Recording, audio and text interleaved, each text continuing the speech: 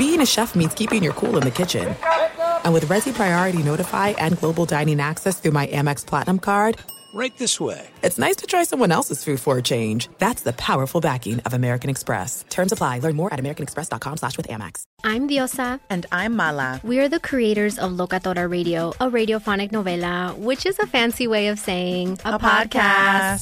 Welcome to Locatora Radio, Season 9. Love at first listen. We're older, we're wiser, and we're podcasting through a new decade of our lives. This season, we're falling in love with podcasting all over again. And getting to the heart of our stories. We're going places we've never gone before, and we're bringing you along with us. With new segments, correspondence, and a brand new sound. Season 9 is kicking off with an intimate interview with Grammy Award-winning singer-songwriter Natalia Lafourcade. What's giving you hope right now? Well, when I see what music does to people, it gives me a lot of hope. If you liked Locatora before, you're going to love Season 9. Subscribe to our show and you'll see why Locatora is your prima's favorite podcast. Listen to Locatora Radio as part of the My Cultura Podcast Network, available on the iHeartRadio app, Apple Podcasts, or wherever you get your podcasts. Do you love Selena? Like, really love? Whether you saw her live, saw the movie as a kid, or saw her looks all over TikTok, there's no shortage of reasons to stan the Queen of Tejano. And Stan, we do over 3 whole episodes of our podcast, Becoming an Icon. We're reminiscing as lifelong Selena fans, sharing hot takes and telling her story. Listen to Becoming an Icon on America's #1 podcast network, iHeart. Open your free iHeart app and search Becoming an Icon. What's up, everybody? This is Stephen A. Smith, host of the Stephen A. Smith Show podcast. Tune in every Monday, Wednesday, and Friday at the very least as I bring you all new episodes that feature the biggest headlines in the world of sports, pop culture, business, and I answer your phone calls and respond to your tweets. You'll hear my unfiltered opinions and straight-shooter interviews with top celebrities and game changers. All that and more. So listen to the Stephen A. Smith Show podcast on the iHeartRadio app, Apple Podcasts, or wherever you get your podcast. The Book of Joe podcast is a production of iHeartRadio.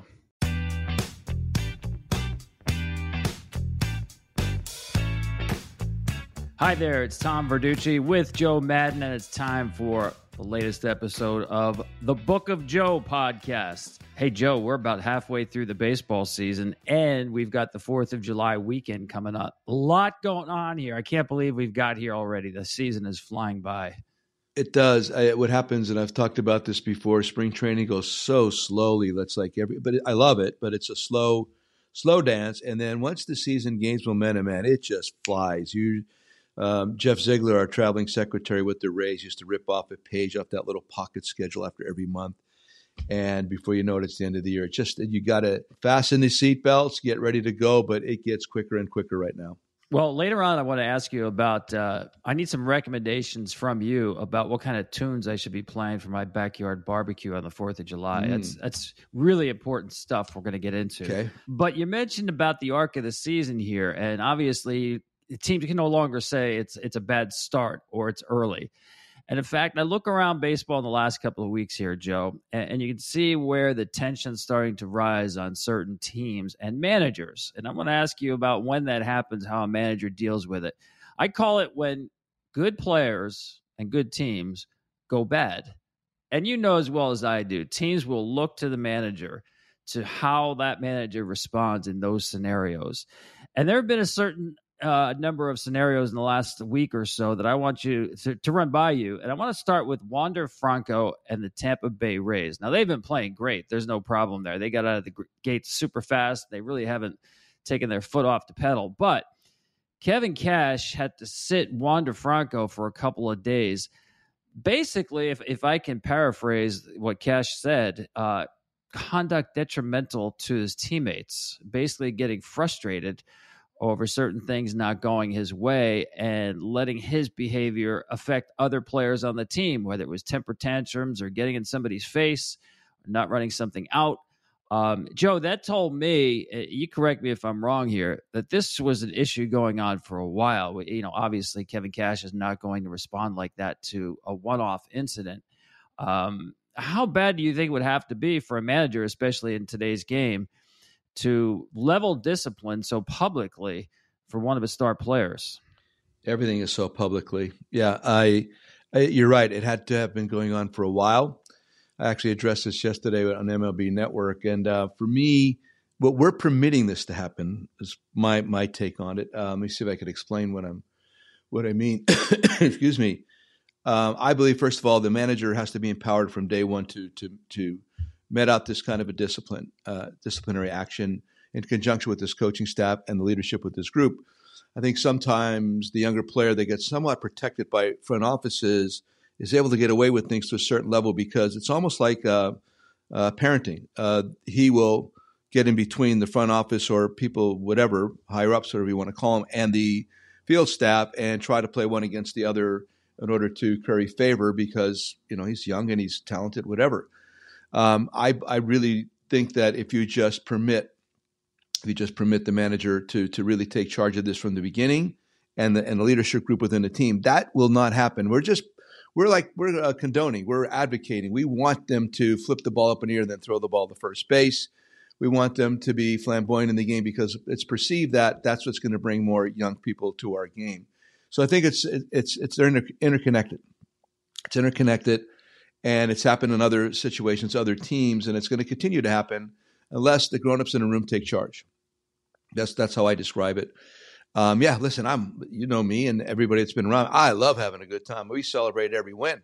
We celebrate every win with a disco ball and laser show, and it used to be like beer thrown all over everybody, but now it's water. But we celebrate achievement, and we always do. We have fun every day. Batting practice, I've actually had breakfast served on the field prior to playoff games. That's fun.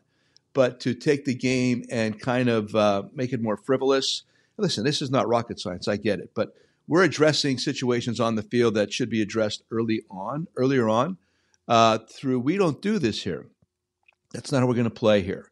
That's inappropriate. That's unacceptable here. Yeah, play hard, have fun. Absolutely, play with your hair on fire. But when you get to the points where it's detrimental to the team and everybody else is feeling it, you got to step in and do something. So I'm just saying, empower your coaches to do this up front and your manager, first of all, and the leadership group. And I think you'll be able to avert some of this. Yeah, I love what you said there about having fun. That everything you described there, Joe, was in the concept of team. Mm-hmm. Right. Mm-hmm. And I think we're looking at something, if you want to look even really bigger, it's something going on culturally. And we see it in baseball. It has become more about me than team. It's look at me. And you can still have the look at me within a team concept. When your ultimate motivation is to win the game and to be a good teammate, there's nothing wrong with showing some swag and having some fun, getting that big hit, celebrating with your teammates. But when you kind of bring that showcase baseball mentality, I have to stand out. I have to, everything starts with I think that's where you get in trouble. And I think for today's manager, Joe, I mean, that is an uphill climb to try to preach, the true team concept when it's not being done on the climb up to get to the major leagues. Perfect point. I mean, the showcase, 100% in agreement with that. I've seen that probably right around 2010, between 2010 and 2015, the ascension of the showcase player, the guy that goes out and gets on a travel team and plays everywhere but his home city. Like Hazleton beating West Hazleton isn't important anymore. Now Hazleton's got to beat Lansdale or Pennsbury or something down the road by Philadelphia. You just can't win here. You have to get out and you have to travel. And when you do that, you're not winning for the sake of winning for the good old Mountaineers. You're trying to be best in show. You're trying to be the best player there so that you get the most notoriety and potentially the most scholarship offers or the highest draft ranking. And that's what these people are paying for. Parents are paying for this stuff. And it happens. Of course, it happens to the really talented who would have been in that situation regardless had the money been paid or not, as long as they've been playing somewhere. So we're again, I agree. I mean, listen, I'm all fun. I'm not the no fun league. I'm the all fun league. But I can't advocate that. I think that's it's working against.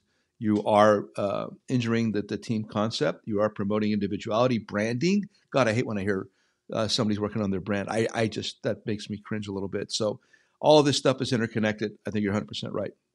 I'm with you on that brand word as well. Brand is something that's inorganic. It's something that's created. You as a human being have, an organic personality. Let that show. By the way, I liked what Kevin Cash did. I thought he was upfront, transparent. I mean, listen, you're going to have to explain yourself when your star shortstop is not in the lineup for a couple of days. So it's not like he could gloss over it. But you could tell he had rehearsed what he wanted to say. He really didn't personalize it. He just talked in general about what Wander behavior, where it needed help. So good on Kevin Cash. I like the fact that he did step up and he took accountability there. And let's talk about Aaron Boone with the Yankees. There was a manager, it might have been Tony La Russa, I'm not sure who it was, who once said, "Don't let a star fall on you." Managing star players, established players who are having a tough time, man, Joe, that's got to be tough for a manager. And I look at the Yankees right now with Aaron Judge out of the lineup, and some of Aaron Boone's stars simply are not performing well. You have Giancarlo Stanton, who is hitting .068 against fastballs this month, continually beaten by fastballs. And the same is really happening with Josh Donaldson. He's hitting .121 against fastballs, including .067 when it's 95 and above. These are star players who are just, their timing just is not there. They're getting beat.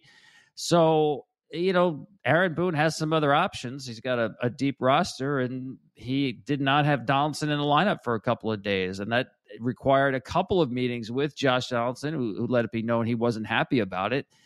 I don't know if you've had specific cases like that, Joe, but that's got to be really, really difficult when you've got the established player who seems to have earned your trust, but there comes a point where you've just got to sit the player down and explain it to him why you're doing it. Been there. It is difficult, but it has to be done. You cannot let one guy be bigger than the entire group. And of course, if he's an older player, normally it could be just age related and things have slowed down. It could be that combined with an injury. And then on top of that, the confidence takes a hit regardless of how much success you've had in the past. And all of a sudden, I'm going to continue to play this guy. And I know the team would be much better off if I chose this younger guy, break him in, bring him along, not only now, but for in the future too. So they have to be done. And listen, Donaldson, he can get hot. Absolutely can get hot. And of course, Stanton's going to get hot there. That's all going to happen. And that's going to be down the road. But in the meantime, if you just continue to stay with these people and continue the slide, while you're seeing things, I mean, it's like, listen, it's always about seeing. I'm seeing that this ain't working right now, and it's not going to work for a while.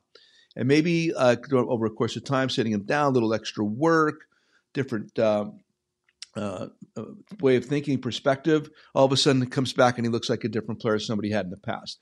But your eyes don't lie either. Now you're watching this whole thing and you see something that is different, and you have to make these decisions. And I've been there, absolutely 100% have been there with different players.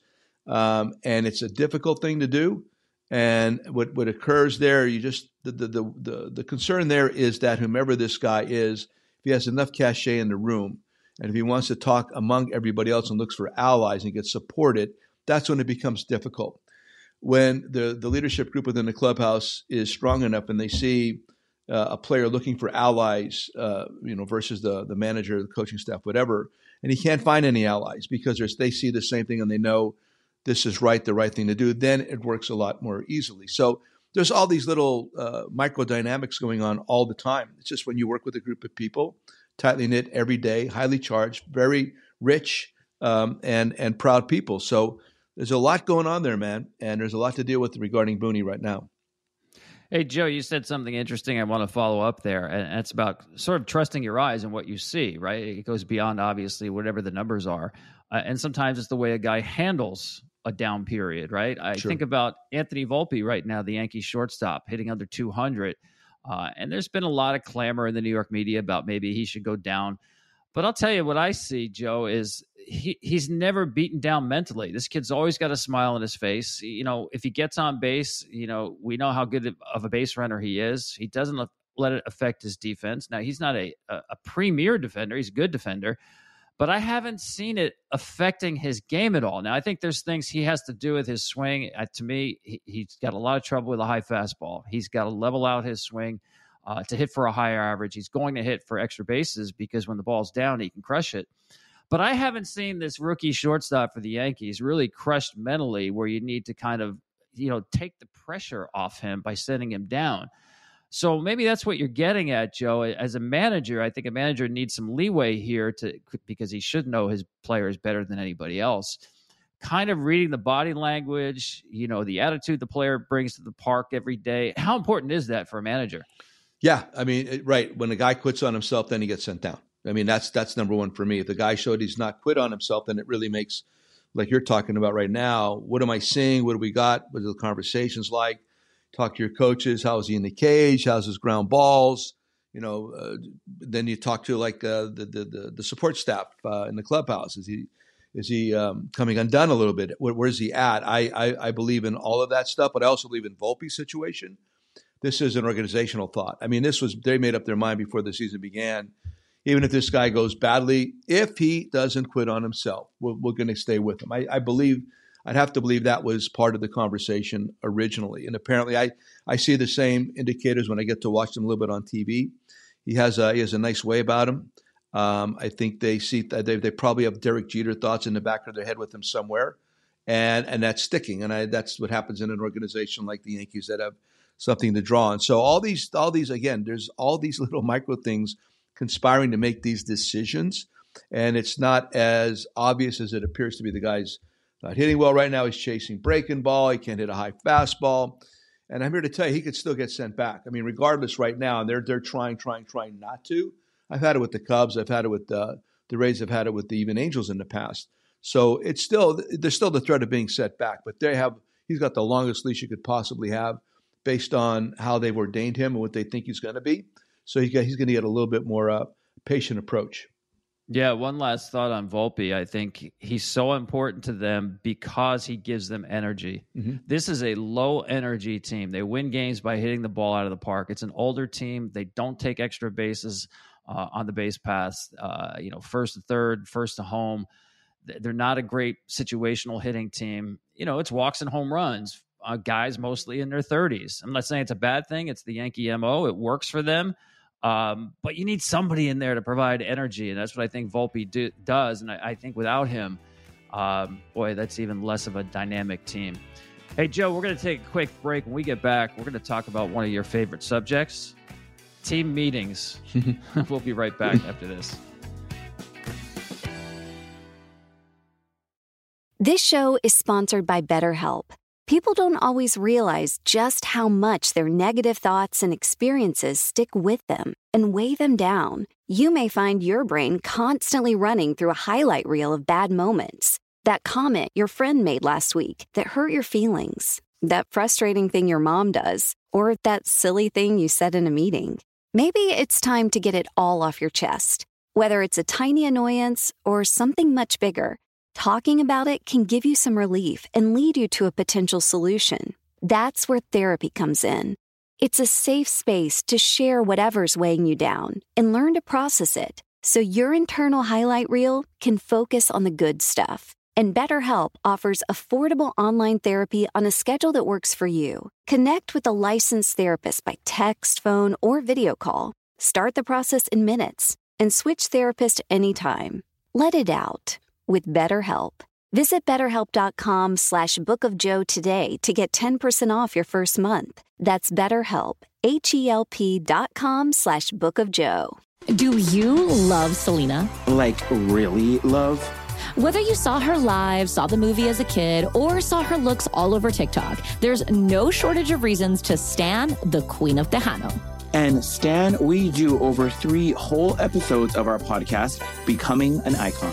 We're reminiscing as lifelong Selena fans, sharing hot takes and telling her story. Listen to Becoming an Icon on America's #1 podcast network, iHeart. Open your free iHeart app and search Becoming an Icon.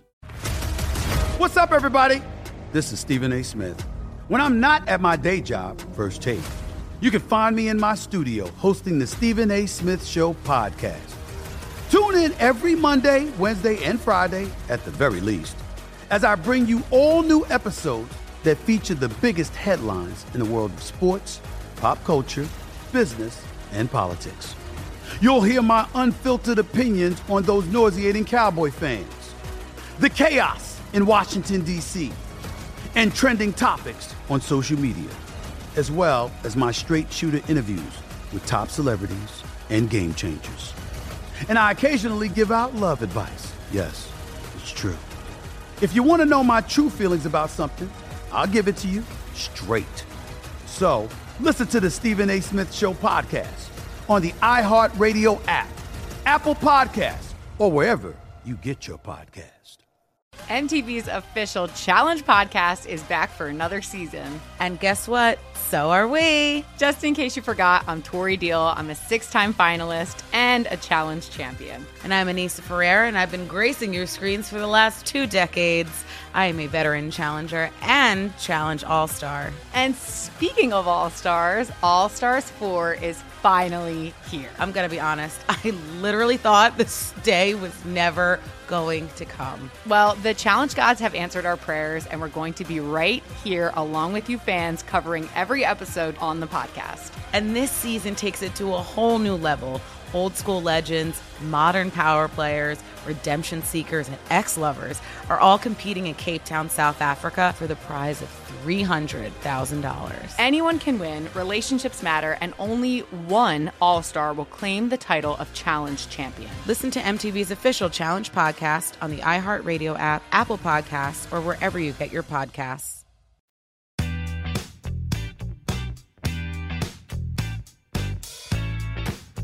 Okay, Joe, I brought up the subject of team meetings. I bring it up because another team that's been scuffling, the Seattle Mariners, had one. It was last week at Yankee Stadium, second game of a 3-game series. Scott Servais, the Seattle manager, just did not like the way his team was playing baseball. It wasn't so much they were losing. It was low energy. It was poor at bats. He just thought guys were kind of worried about their own stat line more than trying to win games. And what he told me was, listen, I don't like meetings, but I had to call one. This was after the second game in the clubhouse, visiting team at Yankee Stadium. And he essentially aired out his team. And he said, listen, you guys know the deal at this time of year, and we're heading up to the trading deadline. If teams don't play well, that's when guys get moved. So if you keep this up, the names on top of these lockers here are going to change. And it's up to you. And they came back the next day. They scored 10 runs in the first 3 innings, blew out the Yankees. They played better since. But it's interesting. I think what Scott Servais saw, Joe, was he's got a team that doesn't really have the guy in the clubhouse who you would call a team leader, right? Their best players are Julio Rodriguez and Jared Kelenic. They're 22 and 23 years old, right? It's tough to ask them.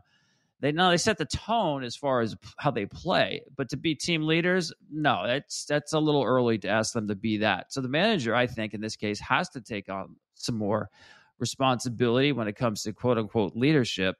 So he calls a team meeting in the Yankee clubhouse. Yeah, they responded the next day. Listen, I know for you, Joe, they're kind of few and far between, but I think sometimes you do have to pull the trigger. No. Yeah, I mean, I was always kind of intentional with my meetings. I would go, of course, the first day of spring training for pitchers and catchers, and then first day with the whole group. First day before the first game of the season, so I'd have 3 meetings that time of the year, and then All-Star break would be my next meeting. And what I eventually learned to do with that is I had the meeting before the All-Star break and not post All-Star break, because I started out going post. Then I like pre, just wanted to give them something to think about before they went away for a little bit.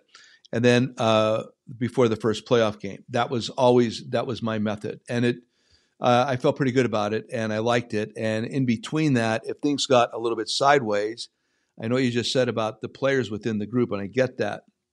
But I always liked player meetings first. I like players having meetings first, or individual meetings.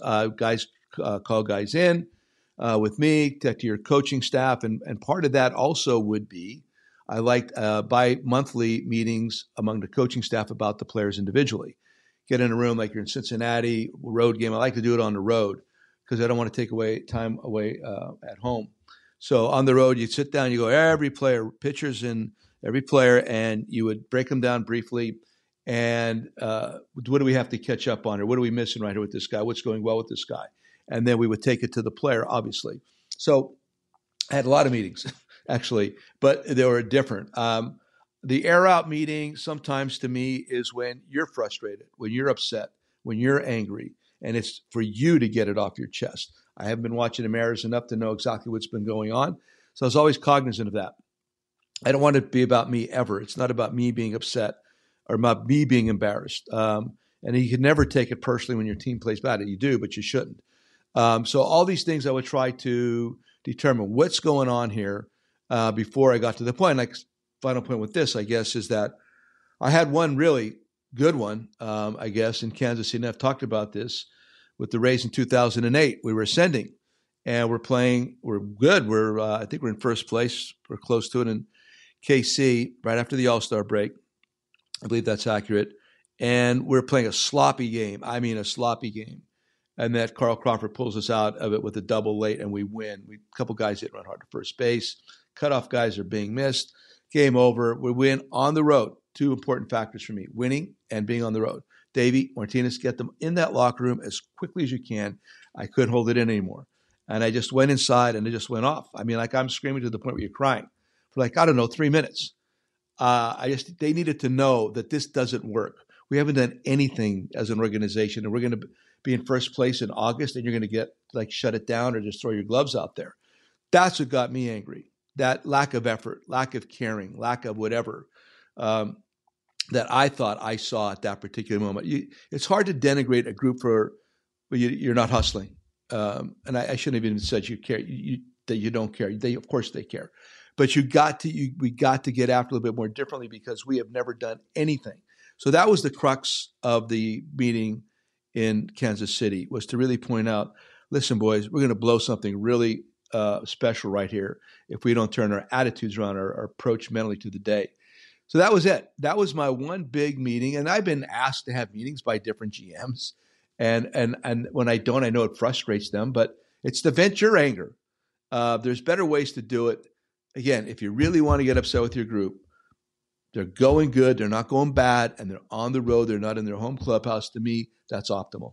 Yeah, I see some similarities there. You had a very young team back then, that 08 team, and maybe they needed it more than, say, an older team. What do you think? Well, we also had Percy on that team. We also had Cliff Floyd, who was an outstanding leader on that team.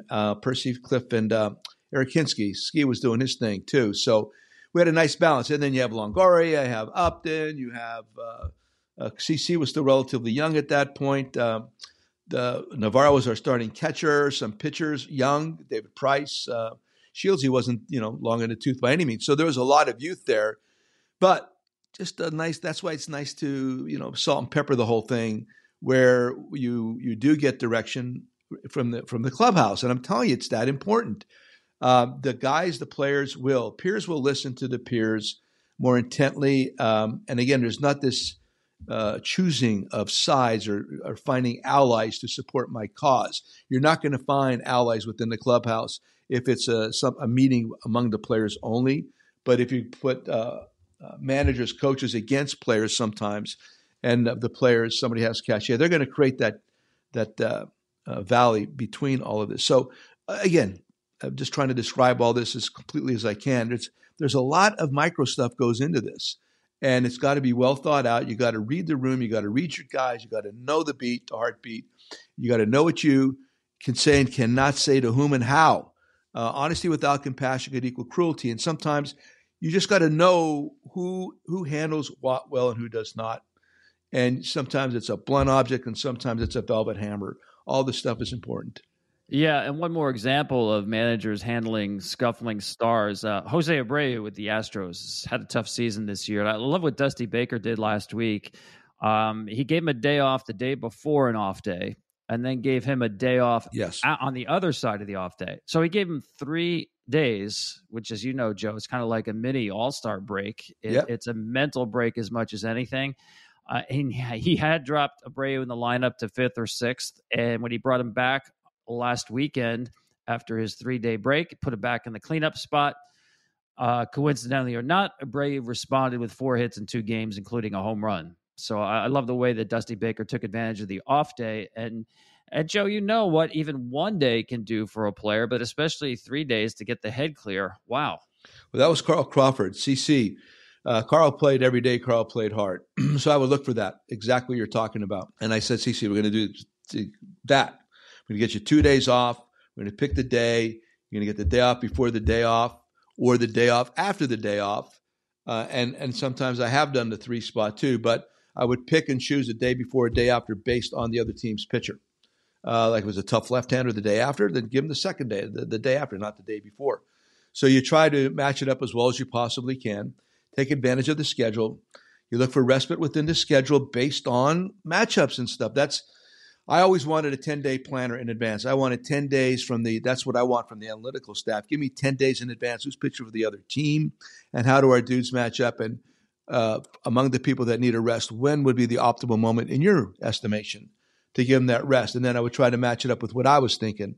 So that to me is analytically well designed, and that's a really benefit of that, where the guys can give you that kind of information so far in advance that you can make better informed decisions. So all that is part of making your lineup rest, and I'm a big advocate of rest, as you know, and it's perfect because I saw Abreu.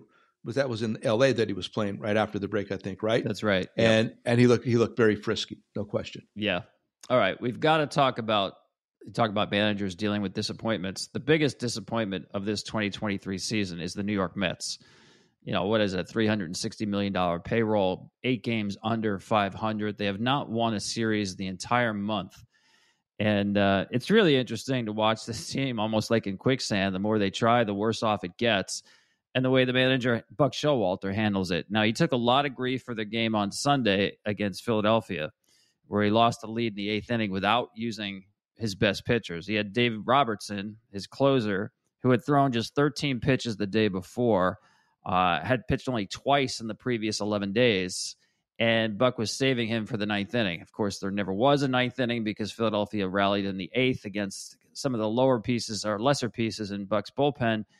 That's the way it's gone for the New York Mets. And then you have a game, give the ball to Justin Verlander, the next game at home, and you lose to Milwaukee 2-1.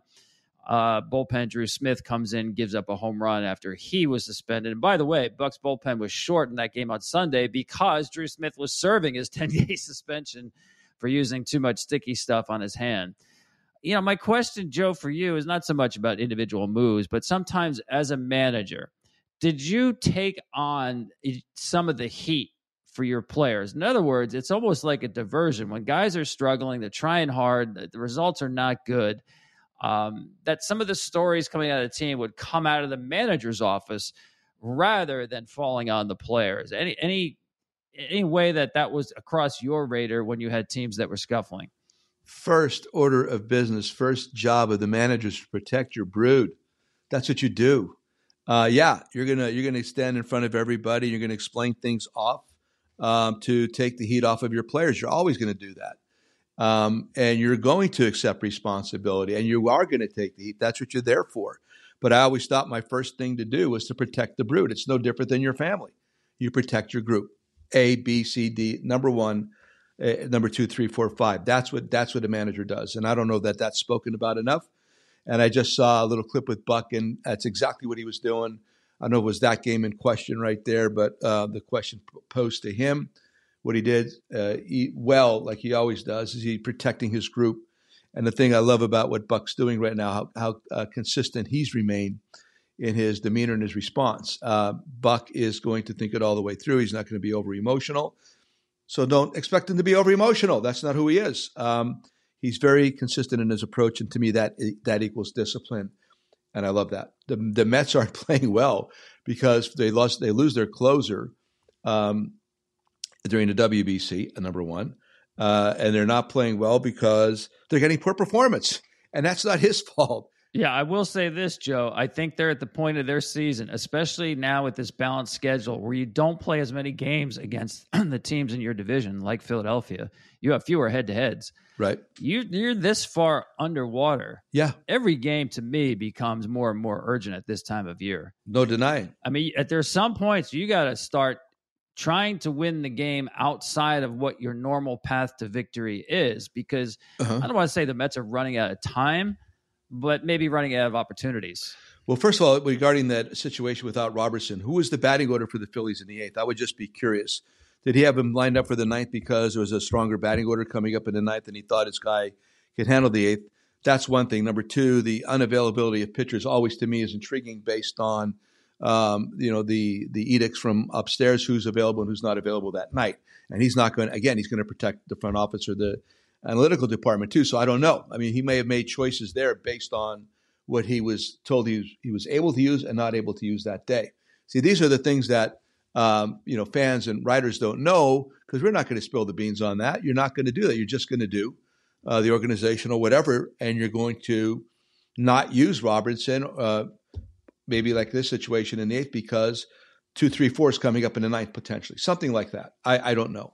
Yeah, he did go. The 8th inning, you did have Schwarber, Turner, Harper coming up. So the big bets were coming up in the 8th. But you make a good point, though, Joe. And I saw this in the Verlander loss. Well, he didn't get the loss. Drew Smith got the loss.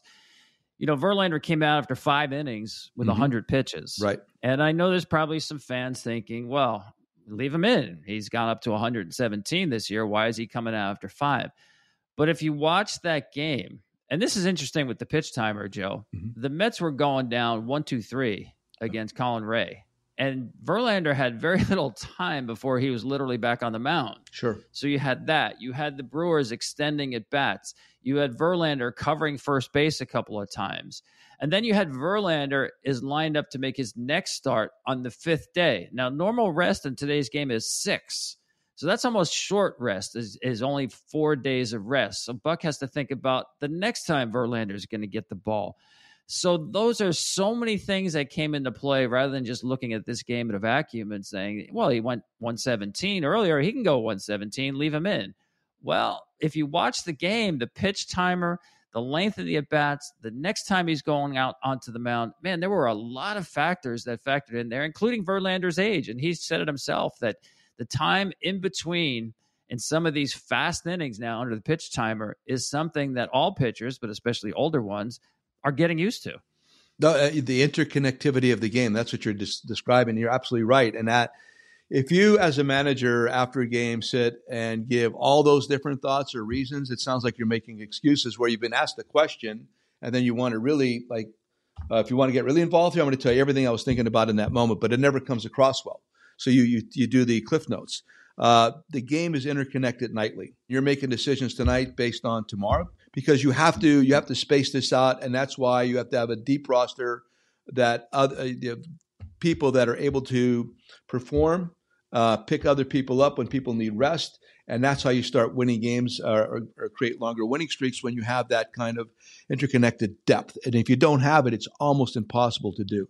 So again, as a manager, I'm not going to give you all that only because it sounds like I'm making excuses. But those are all the different thoughts that go into making decisions.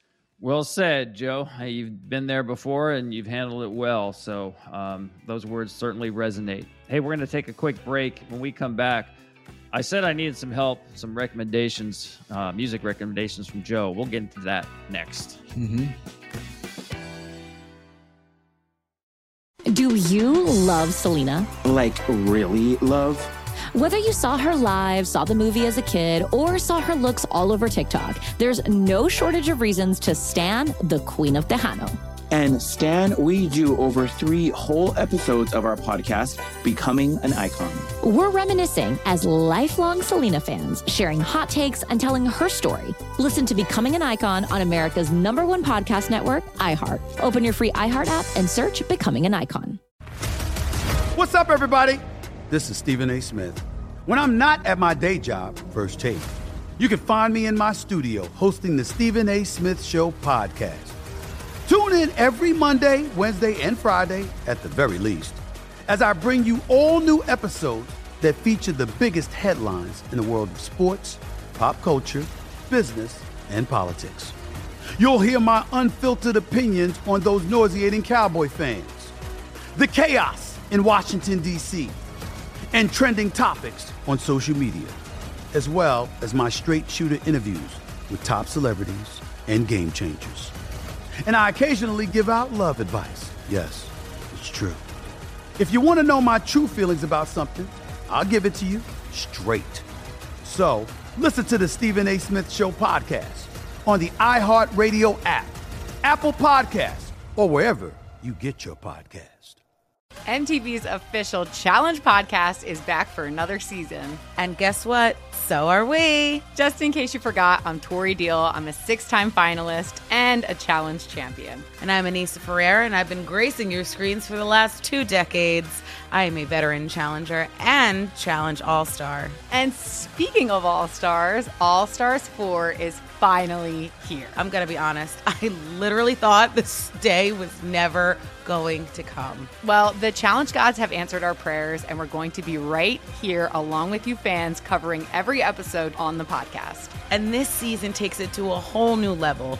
Old school legends, modern power players, redemption seekers, and ex-lovers are all competing in Cape Town, South Africa for the prize of $300,000. Anyone can win, relationships matter, and only one All-Star will claim the title of Challenge champion. Listen to MTV's official Challenge podcast on the iHeartRadio app, Apple Podcasts, or wherever you get your podcasts.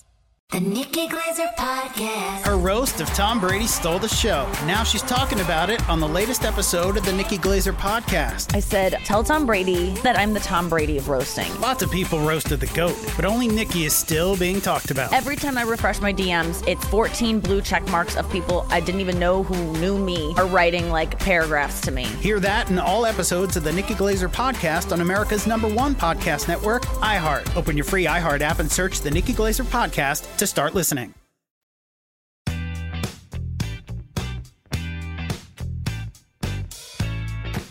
Welcome back to the Book of Joe podcast. By the way, Joe, we're talking about players scuffling, and we've talked about this before, but incredibly, it's still happening. Mike Trout just cannot get going. His slugging percentage is down to .480. That's good for a lot of players, but it's a career low for him. After hitting 200 in May against fastballs, he's hitting 200 again against fastballs in June, and seeing more fastballs than anybody but Miles Straw. I don't know whether you got a chance to watch much of Mike lately, but man, Joe, I thought by now he had figured something out, and I keep waiting for that surge. It's coming, but it hasn't happened yet. It's been very strange to see. I'm sure it is for you. Yeah, I'm watching it, and I saw him hit a home run against Greinke, 91 down and in, right into the slot of his swing. He's kind of tunneled or channeled into where the swing path is right now. I'm watching. I haven't seen them a lot, but I've seen him a bit, and he will make the adjustment. I agree with that. But and you talked about Stanton, and you've talked about there's other guys. I mean, I know that the last year or two there, whatever, or the last several years, when we're beating somebody with the fastball, and I mean, it could be like what is perceived to be kind of pedestrian fastball, maybe 93, 94, but nevertheless, it's the straight ball, backspin and four seamer. It gets on a hitter. If there's that little bit of ride to it at all, it plays up even to a bigger number than that. Why do something differently? I think because this is another analytical component.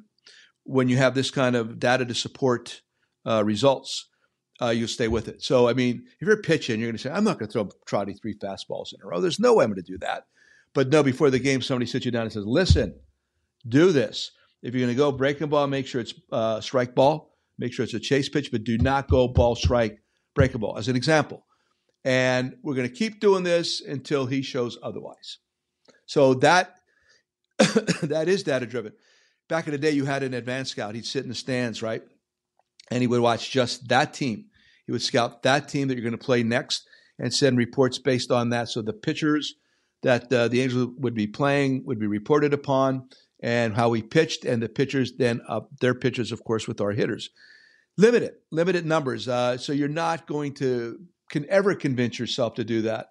Matty Keough wanted us to throw front door breaking balls to Edgar Martinez in the 90s.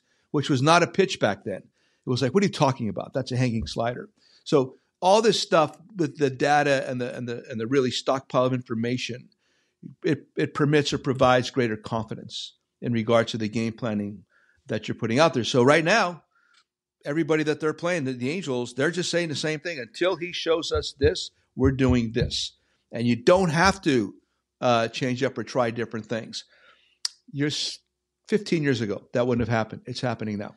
Yeah, you made a good point about those those fastballs with ride. We know velocity keeps going up. Mm-hmm. Back in 2017, wasn't really that long ago when Stanton was the MVP. Mm-hmm. You know, the average fastball has gone up a mile per hour since then, and batting average against fastballs has gone down 11 points. And that's not that long ago. So, you know, guys in their 30s, the Donaldsons, the Stantons, the Trouts, they're seeing more velocity from more pitchers, by the way. In 2017, there were only 40 pitchers who touched 100 miles an hour. We're halfway through the season and already have had 44 pitchers hit 100 miles an hour. Unbelievable. I mean, it's not that long ago, but Joe, I'm looking at a different world when it comes to pure stuff on the mound in today's game. And also consider the techniques being taught with the hitters. Again, analytically, we want the balls in the stands. We want homers. We want you to go for the home run, even with 2 strikes, no adjustments here. Keep taking that hack. We want the homer. We don't need that blooper to right field. We don't want you to accept your walk right. We just want you to drive the ball to the ballpark, swing up, a launch angle, etc. So when you combine launch angle with added velocity, that is devastating. Now, when I watch Stanton, I don't necessarily see launch angle. He looks like he really wants to flatten it out a bit, but that really opens up a big hole underneath him at his back foot, especially by the way he stands. So it's a combination of, added velocity, which I was watching Hicks with St. Louis when I saw him a couple years ago. The kid couldn't throw a strike. Now he's throwing 2-seam strikes at 102, 3 miles an hour with sink. They got no chance. The ball's coming back 8 inches for a strike on the outside corner. You have no chance on that. They're just trying to basically foul it off and hopefully get to another pitch. So combination of velocity with the approach and teaching, I think, obviously has led to a greater number of strikeouts.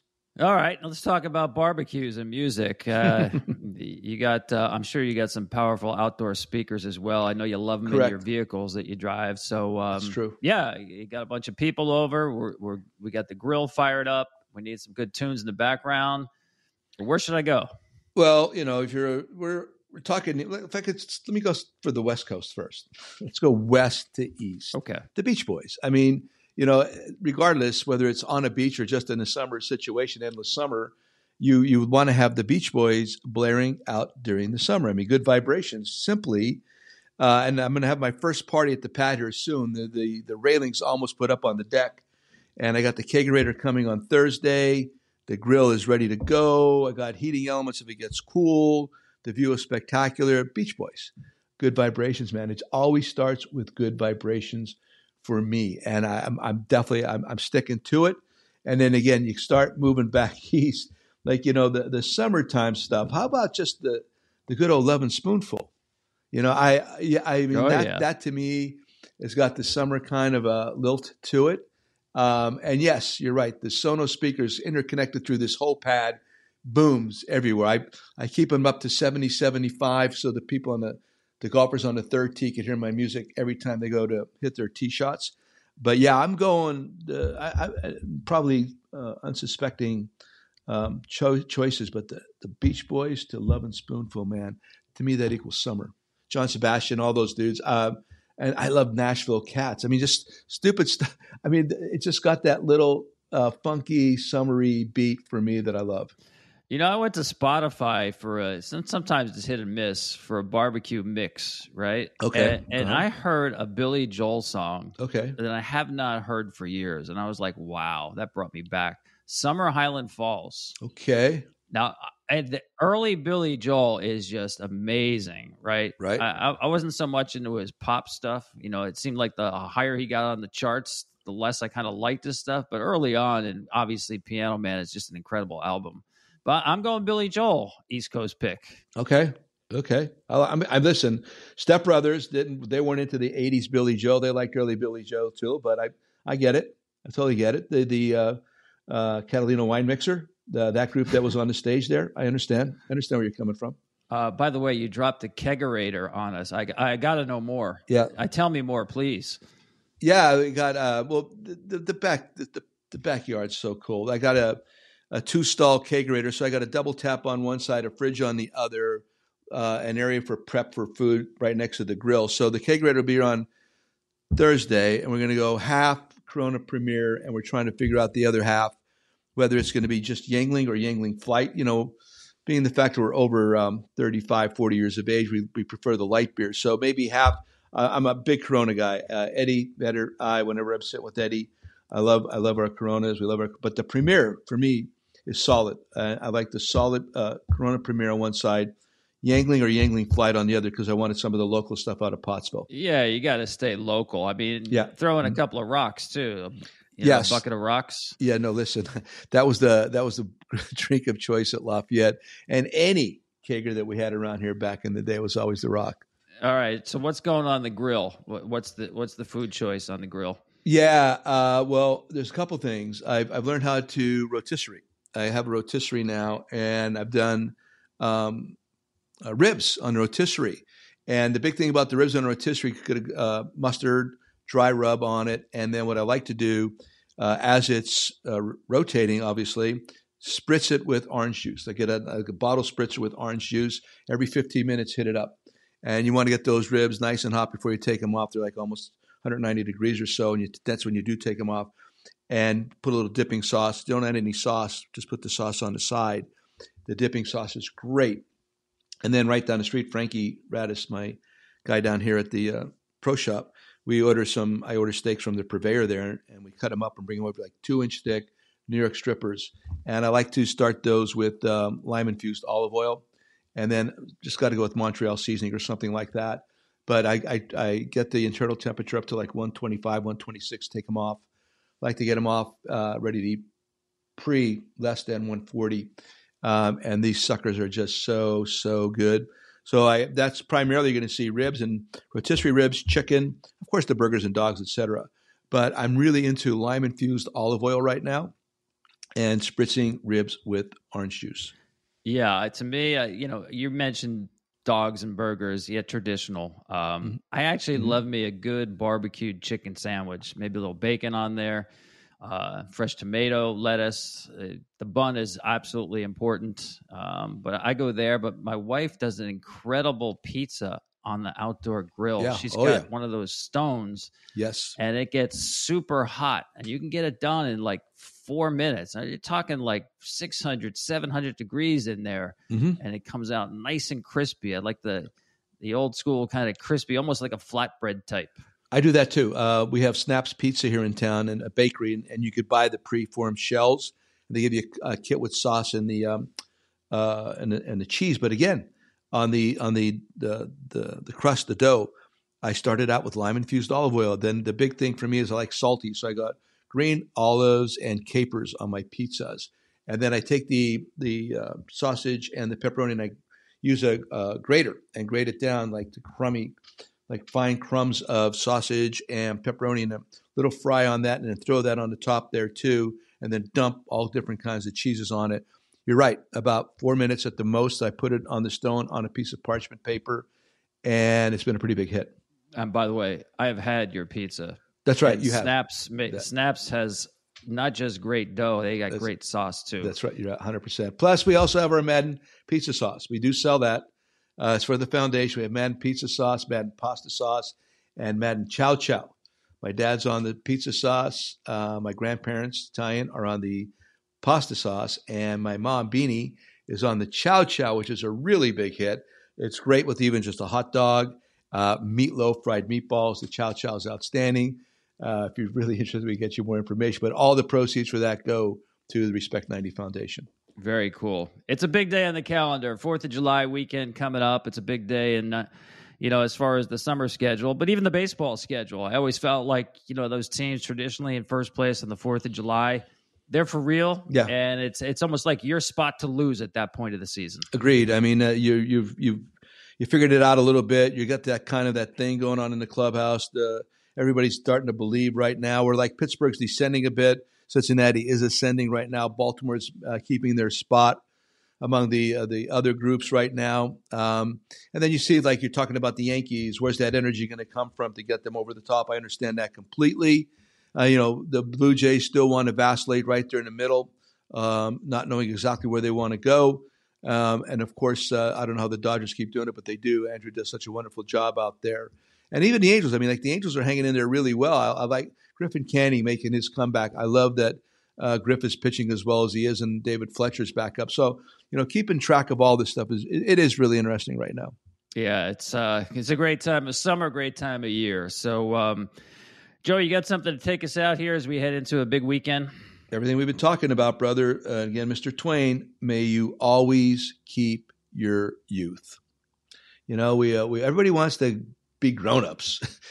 Everybody, we want to become old, and we got to dress a certain way, and you got to cut your hair and wear different kind of clothes. May you always keep your youth. It's probably the most important thing you could possibly do. Important words to remember. Great job, Joe. We'll see you next time on The Book of Joe. You too, brother. Thanks for everything, man. See ya. Bye.